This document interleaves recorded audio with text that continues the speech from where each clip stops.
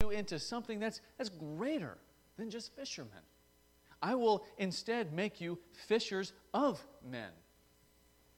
And so he designates 12 of his disciples, and he makes them apostles. He gives them authority to drive out demons and to heal, and he sends them out. And he sends them out to go out over all Galilee and to preach the good news and to essentially be his mouthpiece that will usher in the souls of men into the kingdom of God. That's their mission. That's what they are always meant to do. And on the other end of the story of John the Baptist, we have the beginning of our passage today. In verse 30, we see the return of the apostles back to Jesus after they had completed this mission, and they report to Jesus all that they had done and all that they had taught. And now we know from verses 13 through 15 of Mark 6 that the preaching and the miracles that were done by the apostles, it started to create this buzz, right? This buzz all throughout Galilee that began to surround Jesus. And the name of Jesus spread like wildfire. And the news of his miracles and of his preaching and what even the apostles were able to do and perform was known far and wide. And because of this, we read in verse 31 that they were being just constantly bombarded by people coming and going. So much so that they didn't even have a moment to kind of just catch their breath. They didn't even have a moment to get a quick bite to eat. They were just constantly busy. And this really, friends, should not come as much of a surprise to us. Because as the gospel spreads, lives are inevitably touched. They're inevitably moved in ways that often don't make sense to the natural world, right? And so when the people saw this, when they saw the effects of the gospel, they began to have questions about Jesus. They began to wonder who he was and what he even came to do. And so Jesus, noticing and understanding the utter exhaustion of his apostles, they came back exhausted. He beckons them to join him in a boat to find a nice quiet spot where they can all get some very much needed rest. And verses 31 through 32 says, "And he said to them, 'Come away by yourselves to a desolate place and rest a while. For many were coming and going, and they had no leisure even to eat.' And they went away in the boat to a desolate place by themselves." So you see here, Jesus and the disciples hopping into their boat and traveling probably just along the coast until they found what they thought would be a good place to just recharge their batteries.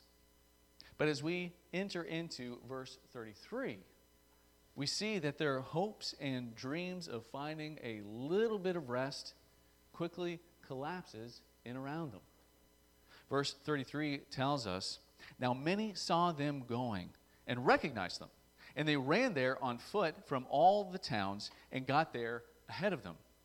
And so remember, at this point, Jesus and his disciples are somewhat minor celebrities. And when the people in the surrounding towns and villages saw them depart, and they could kind of tell where they were headed, they sprinted as fast as they possibly could in order to beat Jesus and his disciples to their destination. And when the boat reached the shore, Jesus and his disciples just quickly realized that rest was no longer on the table. It was no longer an option. It wasn't going to happen. Because they were met with the crowd of thousands.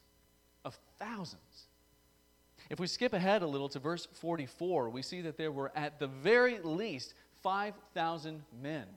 5,000 men. And if you include women and children in on that number who were probably there with the men, it could have reached upwards to 15,000 people. Some larger estimates that some commentators say, they say that it could reach all the way up to 20,000 people.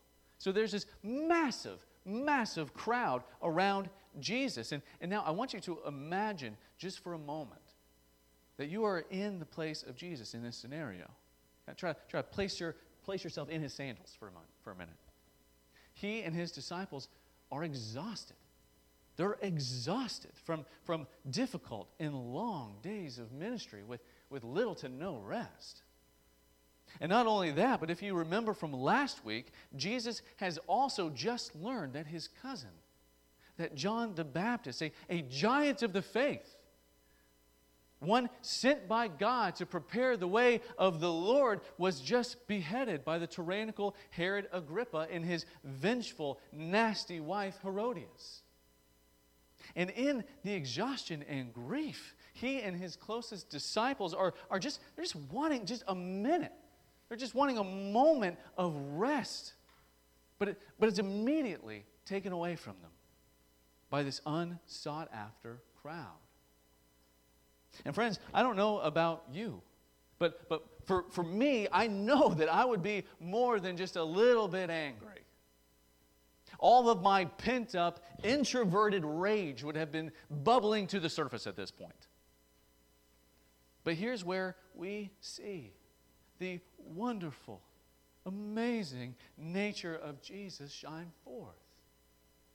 Verse 34 says this: when he went ashore, he saw a great crowd, and he had compassion on them, because they were like sheep without a shepherd. You see, Jesus does not look upon these people as simple intrusions on his plan to rest with his apostles. It's not how he sees them. But instead, when he looked upon them, he revealed his true nature. He revealed his true character of his heart. He had compassion on them. In fact, the word used for compassion in verse 34 is the Greek word splanchnizomai. That's a good one, right? Splanchnizomai. It's a hard one to say, but it's also kind of fun if you get it down. Splanchnizomai. Now, the feeling of this word, the feeling of it, is to be moved inwardly by compassion. That you feel it from your gut, right? You feel it in your heart. From the very depths of your being, you are moved by deep, deep compassion for someone. And this is what Jesus felt for the crowds that now surrounded he and his apostles. The crowds that interrupted their planned retreat and rest for mourning. He felt nothing, friends, but the deepest compassion. Wow. But the question then comes, why? Why? Why was he so moved to such a great compassion for these people? Well, we read the answer to that in verse 34. Because when he looked at them, he didn't see them as just people. He looked at them like sheep without a shepherd. With sheep as sheep without a shepherd. And as many commentators point out, that picture is actually found again and again and again in the Bible. It is the imagery often used for the nation of Israel in the Old Testament. They were often described as shepherdless sheep, constantly lost, constantly wandering away. And so Jesus, in his great compassion, he came to be the great shepherd of his sheep. As one theologian says, he is the one who embodies the shepherd, who goes out looking for the lost sheep. Jesus was the fulfillment of David, who was the great shepherd boy of Israel, pointing forward to a shepherd who would ultimately come, who would gather the sheep into his fold. Jesus is the shepherd who lays down his life for his sheep. And he is the great shepherd prophesied to come in Ezekiel 34. And so, brothers and sisters, it really should be no surprise to us that Jesus sees this crowd with the eyes and the heart of a shepherd. How different, how so vastly different does he see people in this world than we so often do, right? When you drive down Main Street and you see people going in and out of shops, when you go to work and you look around and you see all of your coworkers around you, or when you walk into Walmart on a crowded day and all the people are just jam-packed all throughout the aisles, what do you see? What is it that you see when you look on them? How do you see them? And I can't answer that for you. But we can answer about how Jesus sees them. He sees them with compassion. He sees them as sheep who were without a shepherd. Sheep who are lost, who are aimless, who are with no true direction in their life. How do you see them? And so when Jesus sees this crowd and he looks at them with a shepherd's heart, what does he do? What does he do? He immediately begins to move to take care of them. Look at verse 34. And when you look at verse 34, I really want you to pay attention to the last line. It says, when he went ashore, he saw a great crowd, and he had compassion on them, because they were like sheep without a shepherd. And he began to teach them many things. He began to teach them many things. Isn't it interesting that the first course of action for Jesus when looking upon this crowd of lost sheep was of all things to teach them? It was to teach them. Why is it that he would choose to teach them of all things, of all of the things in the world that he could do for these people? His first course of action was to teach. It was to teach. And Christians, these are just common folk. There's just common people who are surrounding Jesus right now. These are people who are oppressed under Roman occupation. These are people who have real issues that they're dealing with. Some in this crowd may be suffering estrangement from their children. Some may have sick and dying relatives in their homes. Others may be suffering crippling depression because they are a victim of widespread poverty that was rampant in this region. Some of these people are dealing with social anxiety or feeling like they don't belong anywhere. They're feeling unloved by their spouse or their families, or maybe they're sick and disease-ridden like the bleeding woman in chapter 5. And Jesus' answer in this moment to all of that is to teach them. He decides to care for them by teaching them. And maybe you're sitting here this morning and going through or experiencing some of those similar things or some of those same things. Or maybe you have some other emotional or spiritual scar that runs deep. Or maybe there's something else that I didn't mention that you are going through and you're wondering to yourself, how in the world can Jesus heal me? How can he fix me and care for me? I'm feeling lost. I'm feeling hurt. I'm feeling broken. But friends, as unlikely as it seems, the answer lies in what Jesus first does for this crowd surrounding him. But again, you may think to yourself, how could the teachings of Jesus, how could hearing his teachings be preached possibly make any sort of difference in what I am going through right now? But friends, when Jesus began to teach them, notice that he did not just teach them one thing. He didn't just teach them one thing. But verse 34 says that he began to teach them a great many things. He begins to teach them that he is the one who can cleanse the leper spots. He teaches them that he is the one who can make the unclean clean. He teaches them that he is the one who opens the eyes of the blind. He is the one who sets the captive free. He is the one who makes the very gates of hell tremble.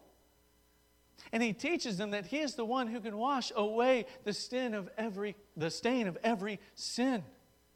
That he is the one through whom there is eternal life. He teaches them that there is hope.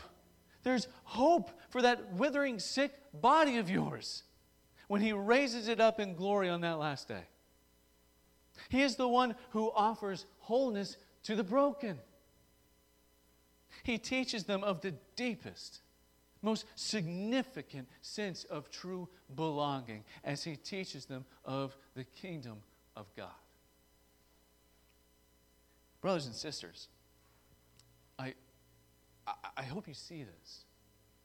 That this entire passage that we're looking at today from beginning to end is all about Jesus feeding his sheep. It's always there in this passage. He's always feeding them.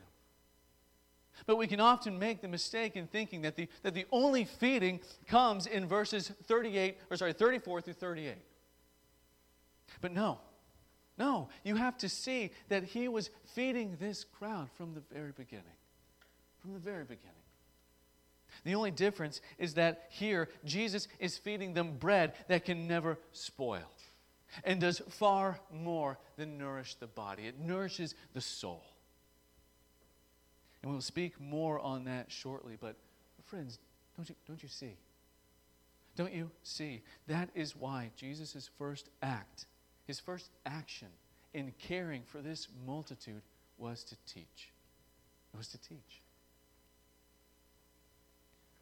And as Jesus is teaching, it begins to grow late. And in verse 35 and 36, we see that the disciples decide to take it upon themselves to approach Jesus and tell him this, as if he didn't already know. And they remind him that they are in a desolate place. They're essentially in a wilderness. And then you see that they actually have the audacity to give Jesus a command. They give Jesus a command. His disciples try to command Jesus. They tell him that he should send the crowd away to find for themselves something to eat.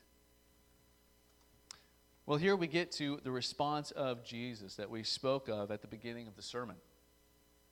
If you look in verse 37, you'll find Jesus' response to the disciples. It's a wonderful response. But he answered them, "You give them something to eat. You give them something to eat." I think that's amazing. How great of a response is that?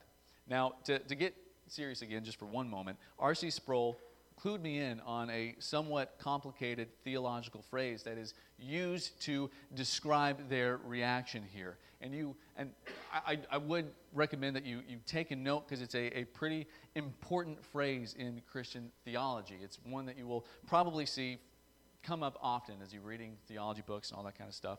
But Sproul says that the disciples, and here it is, the disciples' flabber was gasted. Did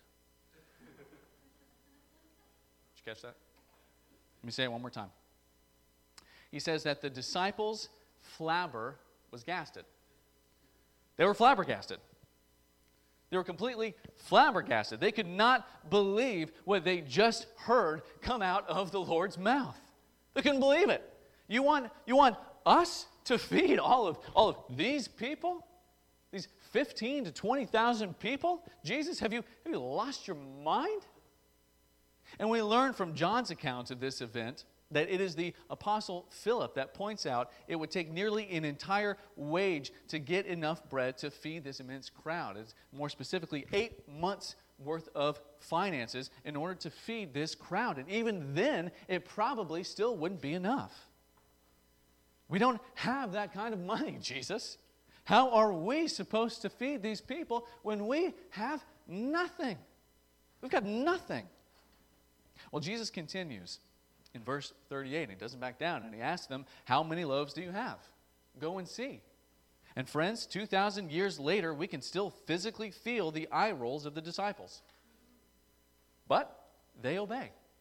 They obey Jesus, and they go out, and we learn again from the Gospel of John that they find a boy who is carrying with him 5 loaves of bread and 2 fish. And they bring it back to Jesus, still knowing that there was no way this amount of food could ever feed 5,000 plus people. No way. It's impossible. Andrew, in John's account, even says to Jesus when they are bringing him the 5 loaves, see, Andrew's the one that offers it to Jesus and says, what are they among so many? What use is this among so many? It might as well be a handful of air that I'm carrying right now. What are they among so many? And the answer to that, of course, is in the hands of men, absolutely nothing. Absolutely nothing.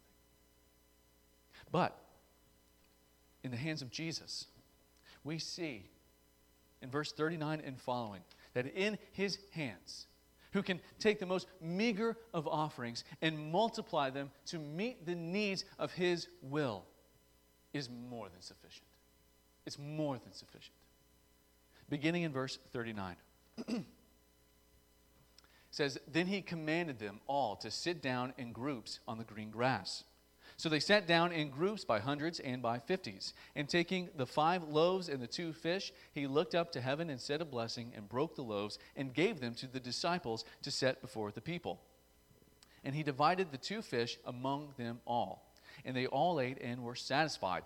And they took up 12 baskets full of broken pieces of fish, broken pieces and of the fish. And those who ate the loaves were 5,000 men.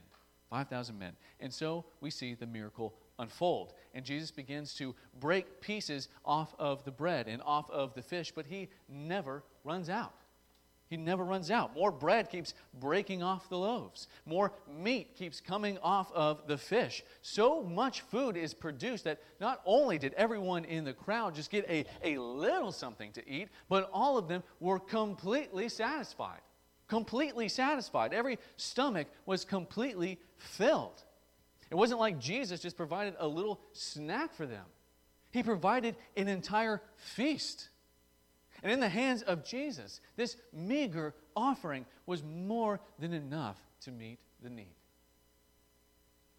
Now, if you remember, last week we said that the miracles of Jesus were always meant as a sign.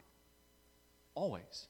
The miracles of Jesus always served a greater purpose than what the immediate result of the miracle was. Let me say that one more time. The miracles of Jesus always served a greater purpose than what the immediate result of the miracle was. Always. When Jesus cleanses the leper and makes him well, he wasn't just fixing the ailment of this man, though he did, and he cared about doing so, but he cleansed the leper as a sign to show that through faith in Christ, there is an inward cleansing of our dirty hearts. It was a sign. Jesus was doing more than saving the reputation of the bride and groom when he turned that dirty, polluted water into wine, though he did care for the bride and groom. But he was showing that he can take care of, or say he can take even the filthiest sinner. He can take even the filthiest sinner and turn them into something that is sweet and precious to God. It was a sign. When Jesus opened the eyes of the blind, he wasn't just showing his compassion for those who are in physical need, though he was. He was. But he was truly showing how the heart of men is blind to the truths of God. But he has come to open our eyes so that we can fully see the glory of God for the first time. It was a sign. The miracles of Jesus never stopped at their outward results. They always pointed to a deeper spiritual promise. To a deeper spiritual promise.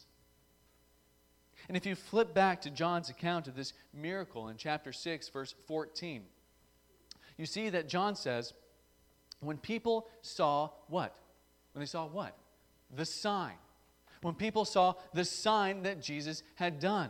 They said, this is indeed the prophet who is coming into the world. Now you notice something. John does not say when they saw the miracle. John says when they saw the sign. When they saw the sign. As with all miracles of Jesus, this miracle too served as a sign. This miracle that Jesus performed here was not just about Jesus feeding hungry people. It was one big, massive sign. But, of course, all signs have something they're pointing to, do they not? And so that brings up the obvious question. What is this sign of Jesus feeding the 5,000 pointing to? What's it pointing to? Well, I believe there are 3 answers to that question. First, if you do a deep dive into a variety of commentaries on this passage, you'll notice something. You'll quickly see that they all have a unified voice, saying that as Jesus is multiplying the loaves and fish, a particular section of the Old Testament would have begun to take form in the minds of the Jewish crowd.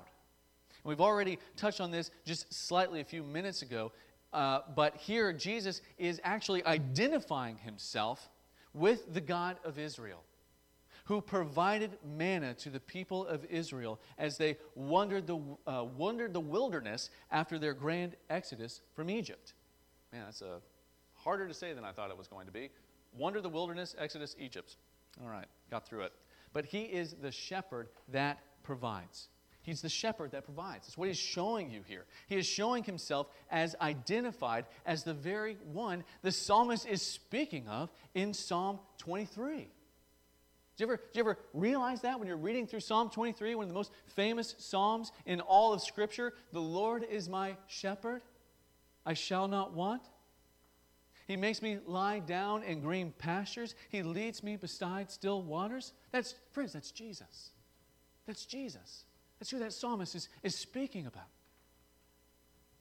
And for those in the crowd who may have once been blind to spiritual truths, but could possibly now see, it now became apparent to them that Jesus was the true shepherd of Israel, who has come to be the provision of his sheep and to gather them into his arms. Now, the next thing this miraculous sign points to is usually one of the more obvious ones, or one of the more popular ones as we read through this story. And it is that God takes impossible situations. He takes impossible situations with unbelievably limited resources, and he multiplies them for the well-being of others and for the glory of his name. Alistair Begg has a wonderful article on this, and he uses the example that maybe you're at a family reunion, and you are the only believer there, and for that reason you have been just dreading going to this family reunion. You don't want to go. You are dreading it because you feel yourself identify with the apostle Andrew, who, if you remember, took up the measly bread and fish to Jesus and said, What is this among so many? What is this among so many? And then you say, who am I? Who am I among so many? Who am I among such unbelief? What can I say? What could I possibly do? But Christian, this sign of Jesus is pointing to God being able to take your life and multiply it for the glory of his name. You may not think it much, but simply look at this miracle of what Jesus did with just 5 simple loaves of bread and 2 small fish, and you have a sign pointing to what Jesus can do with your life. In this same article, Begg tells a story of a woman named Gladys Aylward. Gladys was a servant girl in the East End of London in the early 1900s, and she had no education, she had no savings, and the only thing to her name was a small brown suitcase and a passionate longing to go to China with the good news of the gospel. However, when she went to the Missionary Society, they denied her help and they denied her any sort of funding. And in a memoir, she said that she got down by her bed on her knees in her unfinished room that she was renting, and she said, Lord Jesus Christ, even if those men don't understand it, I understand it. I know that you want me to go to China for you. And this tiny woman with long, straight black hair began a journey by train, then by ocean liner, and she eventually ended up in Shanghai. And as she stood on the deck and looked out on the city, and she saw all of these Chinese people with their jet black, straight hair and these tiny children, she suddenly realized that God had a plan. That God had a plan and a purpose for her. That he had even established her DNA in such a way that she would be perfectly suited to be just that little woman who reached those tiny children's lives because she offered her life up to God and he multiplied it for his glory. Man, brothers and sisters, as Beck says, do not be too quick to assume that God is unable to do with you what he intends to do with you. So, offer your life to him, as small and meager as you may think it is, and watch him multiply it for his glory. Now, lastly, the sign of the bread and fish is meant to point you not to Jesus simply providing for your natural bread that can only satisfy your body, but to the bread of life that can satisfy your soul. Again, taking a look at this account in the Gospel of John, chapter 6, verse 15 says, perceiving that they were about to come and take him by force to make him king, Jesus withdrew again to the mountain by himself. You see, these people in the crowd, they didn't see Jesus as precious and to be adored. They saw his gifts as precious and to be adored. And they thought, oh, what a useful king he will be for us. Right? Let's have Jesus be our king. He will keep our bellies full. Let's make him king. And a little further down in verses 22 through 25 of John 6, we learn that the next day some of the crowd was still kind of lingering around where Jesus had been feeding them. And they weren't sure where Jesus had went, so they began to kind of scatter and hurriedly look for him. And they finally locate him near Capernaum, and they ask him in verse 25, Rabbi, when did you come here? When did you get here? We've been looking for you. Now look at Jesus' response in verse 26. He says this, truly, truly, I say to you, you are seeking me, not because you saw signs, not because you understood what me feeding you was meant to point to, but simply because you ate your fill of the loaves. And here's where he reveals the ultimate purpose of this miracle. Do not work for food that perishes, but for the food that endures to eternal life, which the Son of Man will give you. For on him God set his seal, his approval. And he continues in verse 35, and he says, I am the bread of life. I am the bread of life. Whoever comes to me shall not hunger, and whoever believes in me shall never thirst. That, my friends, is the whole point of this miracle. Right there. That's the point. That's the main theme. That's the main reason why God fed those 5,000 people. This is what that sign was pointing to. It was pointing to the bread of life. So what is Jesus saying here? He's telling the crowd standing around him that so far you've been focused on the food that I provided for you that can only satisfy the hunger of your flesh. So far, you have only been focused on your immediate hunger and desires being met. You've been chasing after the bread that can only satisfy your bellies for just a moment. You have contented yourself with a lesser satisfaction. But I have come to be the bread. I've come to be the bread that can satisfy your soul forever. Feast on me. Feast on my word and be filled. Natural bread can only sustain you for so long, but I can sustain you for eternity. Seek after the greater satisfaction that lies in me. And so, friends, we need to ask ourselves, what sort of nourishment, what sort of satisfaction are we seeking after? Are we settling for a lesser satisfaction in our lives? Are we feasting on the bread of this world, those fleeting pleasures of this momentary life that are just empty calories? Of no true substance that will soon leave us feeling empty in the end? Or are we feasting on the bread of life? Are we taking in the nourishment that comes from his teaching that will lead us to the highest satisfaction that can only be found in him?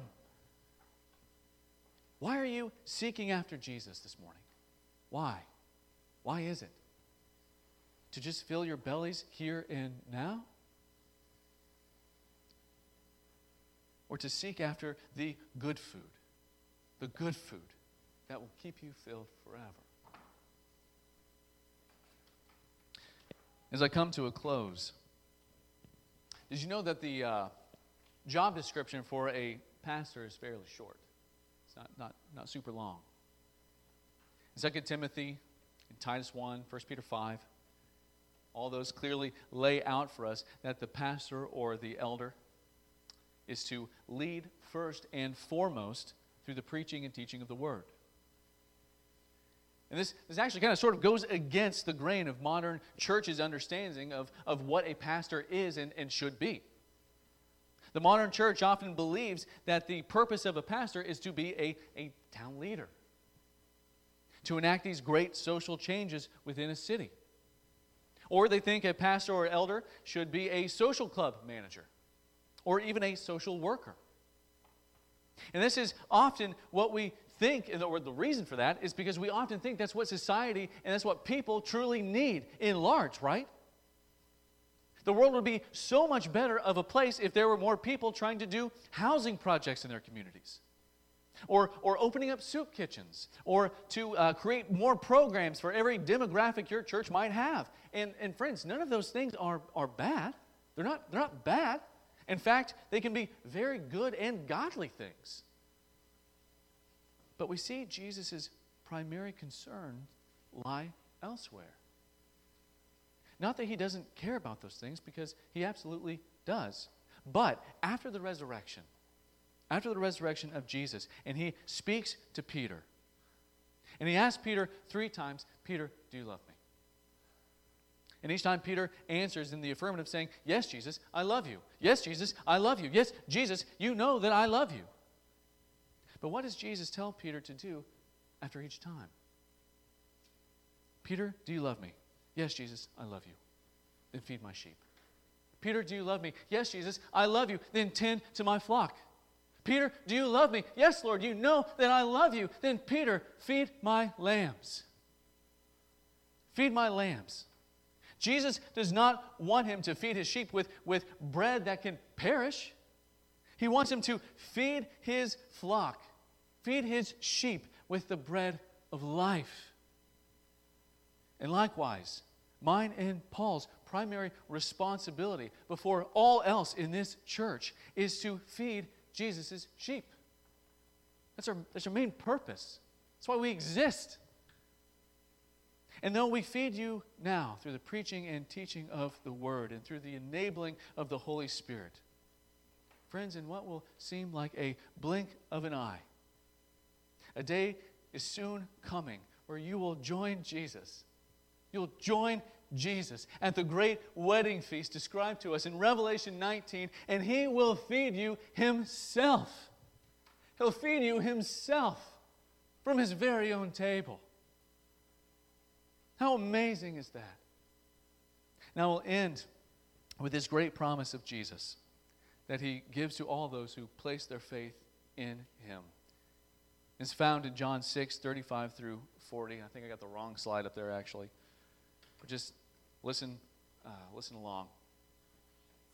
It says, Jesus said to them, I am the bread of life. Whoever comes to me shall not hunger, and whoever believes in me shall never thirst. But I said to you that you have seen me, and yet do not believe. All that the Father gives me will come to me, and whoever comes to me, friends, he will never cast out.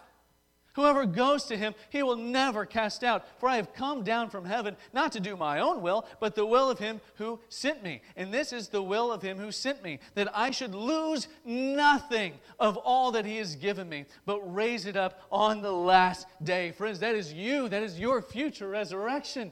If you place your faith in Christ, this is talking about you. For this is the will of my Father, that everyone who looks on the Son and believes in him shall have, or should have, eternal life. I will raise him up on the last day. How good is our shepherd? How good is our shepherd? Let's listen to his voice. Let's follow after him.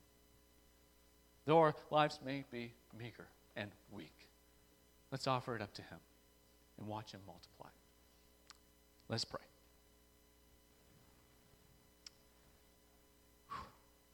Father, Lord, we thank you for sending your Son to be the great shepherd that laid down his life for his sheep. Lord Jesus, we thank you for being the bread of life from which we gain nourishment for our souls. And Lord, we look forward to the day so much when we join you at your table at that great wedding feast. And Lord, we pray that until then, let us not be satisfied by lesser bread. I pray this in your Son's name.